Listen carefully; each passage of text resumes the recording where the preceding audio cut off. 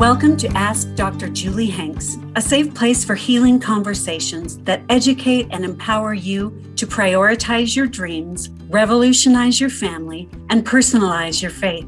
I'm your host, Dr. Julie Hanks, a psychotherapist and coach offering online courses and programs to help women all over the world heal themselves and their relationships. Join me here every week as I coach a listener through a specific challenge and empower them with tools to find healing.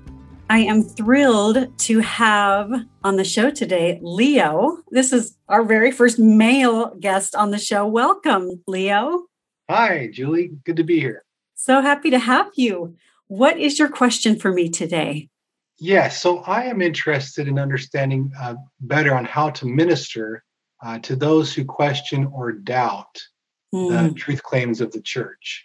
That's the simple version. Okay, so the church meaning the Church of Jesus Christ of Latter-day Saints, right? Correct. Okay, just want to make sure for our listeners who are members of other faiths, what we're talking about today. So how to best minister. So what are situations where you found yourself not knowing what to do or say? So I work with this. I'm a founder of an organization called Uplift, and we've been trying to minister to people all along different places in the belief spectrum. So we have people sometimes that are just first experiencing some questions and some doubt and feel like they don't know where to turn. And then we have people that sometimes come in that may be more solidified in their conclusions. And I guess it's trying to understand for any particular person, depending on where they fall on this belief spectrum, how to best approach them, how to, do we share testimony with these people? Do we just listen? Do we provide answers? Any kind of advice there on how to help people depending on where they are in the belief spectrum? Yeah, I think the best thing to do is listen more than talk. That's what people need no matter where they are. And humans are really bad at that. I'm curious what the mission of your organization is. Is it to keep people in the church? Is it just to minister to people who are having doubt? What's the mission? Yeah, the group itself, it's an online community. We've got a focus on helping people to stay in the church, to resolve doubts, and to so that's kind of the main, I guess, the primary purpose. But we have other secondary missions like helping members of the church who have a loved one or family member who's doubting and or maybe has left the church, and how to best build relationships in that situation. So we have a lot of different types of people that come. But for people that are kind of still seeking and are hoping to make the church work for them. Yeah, wonderful. Yeah, so I think the answer is to listen more than you talk, no matter where they are. And along with that, to validate their experience and their feelings, even if you don't agree. Too often we think we have to agree in order to validate. Yeah, that's a good point. I struggle with that because you can say a lot of flowery words like, I honor your journey, I validate you, I want to support you. There's all these different affirming phrases we can use, but sometimes the agreement is the hardest part because that seems to be kind of a separator, a divisive area where if I don't agree with somebody, then automatically there's an us versus them there. So it's hard to get past that sometimes with people who believe differently. Do you have an example that maybe we could role play or dissect, or where you didn't agree with someone and kind of how to deal with that? Yeah, that's a good question. I don't want to, of course, name anybody. Oh no, and it can be a composite of a bunch of people or an imaginary conversation. Yes, right. So I would say, I can talk about myself maybe just to start and kind of how I was treated. Yeah. So 10 years ago in 2011, I lost my faith due to being surprised by some information about church history on the internet. And the person who ended up helping me to reconstruct my belief system was Dr. Stephen C. Harper from Mm-hmm. BYU. And I emailed him after losing my testimony and asking him for some advice. And at that point, I didn't really agree with a lot of what the church teaches. I didn't believe in God for a little while as well. Mm-hmm. I was kind of out there not really knowing what to do. And I was in a mixed faith marriage. And so really difficult situation. But Dr. Harper, he actually I think he used what you're describing in your approach to listen more than talk. He tried to understand exactly where I was in my faith journey. And then he provided, even though we kind of didn't see eye to eye at the time, he provided me with some information, but also showed empathy. And there was a lot of good interaction there. So that was my own experience with us not really agreeing at the beginning. But over time, I guess through his ministry, I was able to agree a lot of the things that he was sharing, a lot of his scholarship and his ideas. Yeah. So that's one personal, that's a safe one to use because it's me. But I've met with a lot of other people too that have also, disagreed in all kinds of things in politics and all kinds of things. And it's always a difficult thing to know how to interact with somebody who strongly disagrees with me. Mm-hmm. So what's the hardest topic to deal with when someone disagrees with you? What gets you going the most? Oh, well, that's a good question. I think it comes to blaming people and blaming institutions. Okay. A sense of betrayal, the trauma that comes from feeling betrayed by an institution like the Church of Jesus Christ of Latter-day Saints. Okay. That kind of situation, there's a lot of emotion wrapped up in that. And so whenever I encounter somebody who's in that stage of grief where they are wanting to blame the institution of the church and leaders and so on, and doctrines and policies. For example, I'll give you a specific example. Our LGBTQ loved ones.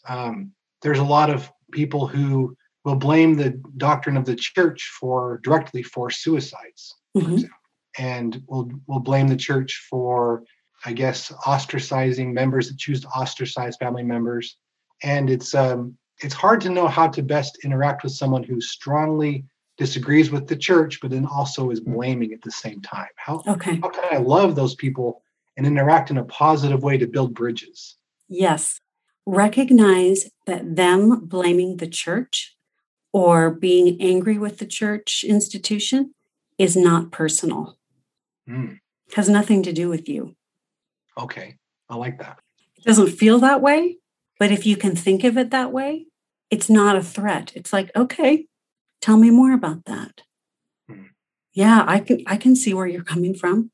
That would be really hard. I'd probably feel angry too if I were in your shoes. So I'm not agreeing with them. I'm just validating and saying, yeah, I'm hearing you. It's really painful. And I'm not threatened by it. It's not personal. And that's hard because growing up in the LDS church, we're kind of trained to feel like if someone attacks our faith or our church, or that it's personal and we need to defend it, right? So we kind of go to this defense. If you can resist that need to defend, then it opens up room for validation and love and acceptance. Interesting. Okay. I see your wheels turning. What's going on?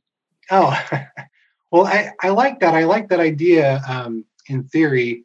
When someone, for example, a spouse believes differently, stopped believing, or starting to go down the path that would separate themselves from the church without that trust in the institution. In theory, I can see what you're saying, where you try to kind of compartmentalize, put into silos. They're upset at the institution. The church is not me. Don't take it personally. But when those kind of situations happen, it affects the person who still believes in deep, profound ways, where they also enter a state of crisis as well. Because what does that mean for for their eternal marriage, for example? Is it lost? What does that mean for their children? What does it mean for the ward community, neighbors, friends, parents, mother-in-law? All that stuff And so it ends up becoming, it may not be personal, but it may affect them in Hmm. deep ways. So how do you navigate that? Yeah. So if you're the believing person, if you want the marriage to go on, you have to do a lot of your own work. It requires the believer to become a lot more flexible in their theology, recognize I don't, there are lots of things that I don't know that I thought I knew or that may be different than I thought. And then another factor is to recognize the stories that you're telling yourself about what it means and question those stories. So I'm making this mean, or the story I'm telling myself is that my husband has ruined our eternal family.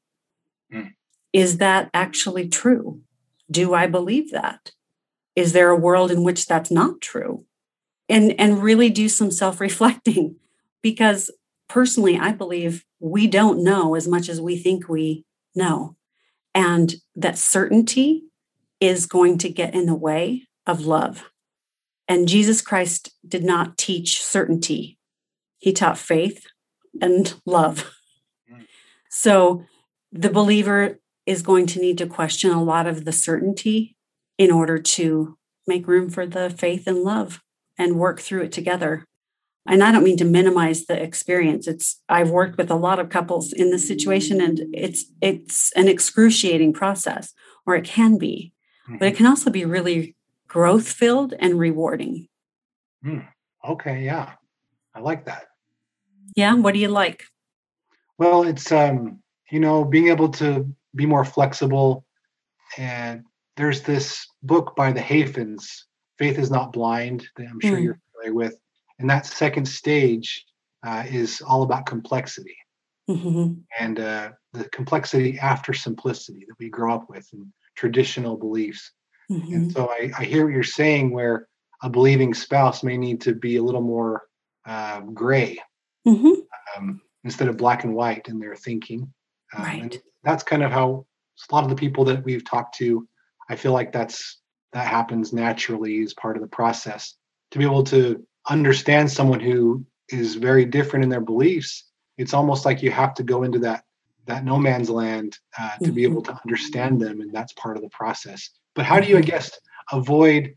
There's this fear that comes when someone starts to be a little more flexible with their beliefs, that they're going to lose their testimony. And would you say that's a real valid fear, that someone could, if they, as in the process of trying to understand their spouse, for example, that they'd also lose their testimony? Is that a valid fear or no? Yeah, I think it's a totally valid fear. And sometimes it happens and sometimes it doesn't. And I think the individual has control over that. One thing that I suggest to couples in that situation is talk about feelings more than facts. So, a lot of times, the person who's not a believer wants to share all the facts that they've learned about history or about whatever topic, when it's more productive to talk about feelings.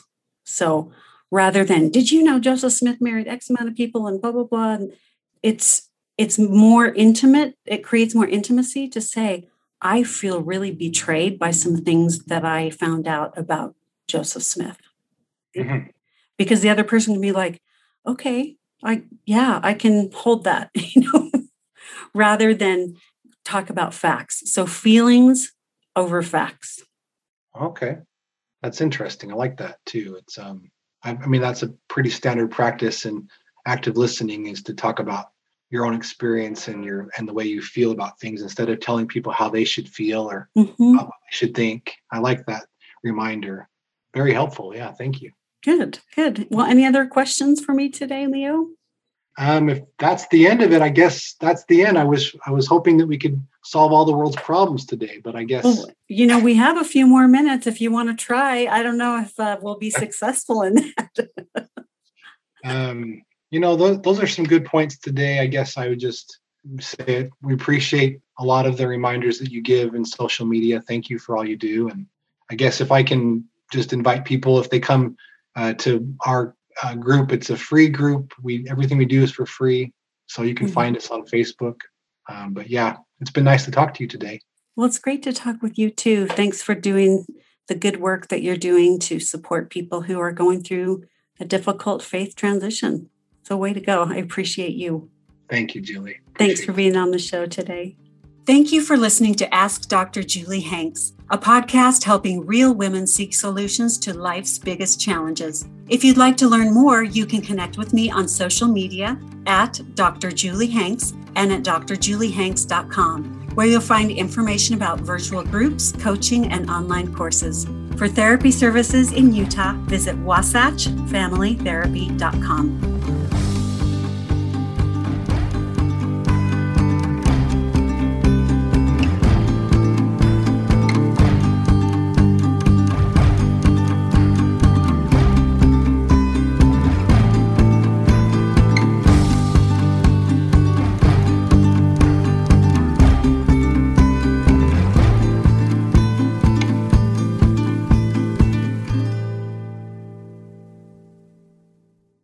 Have you ever thought, hey, I want to talk to Dr. Julie Hanks about this question?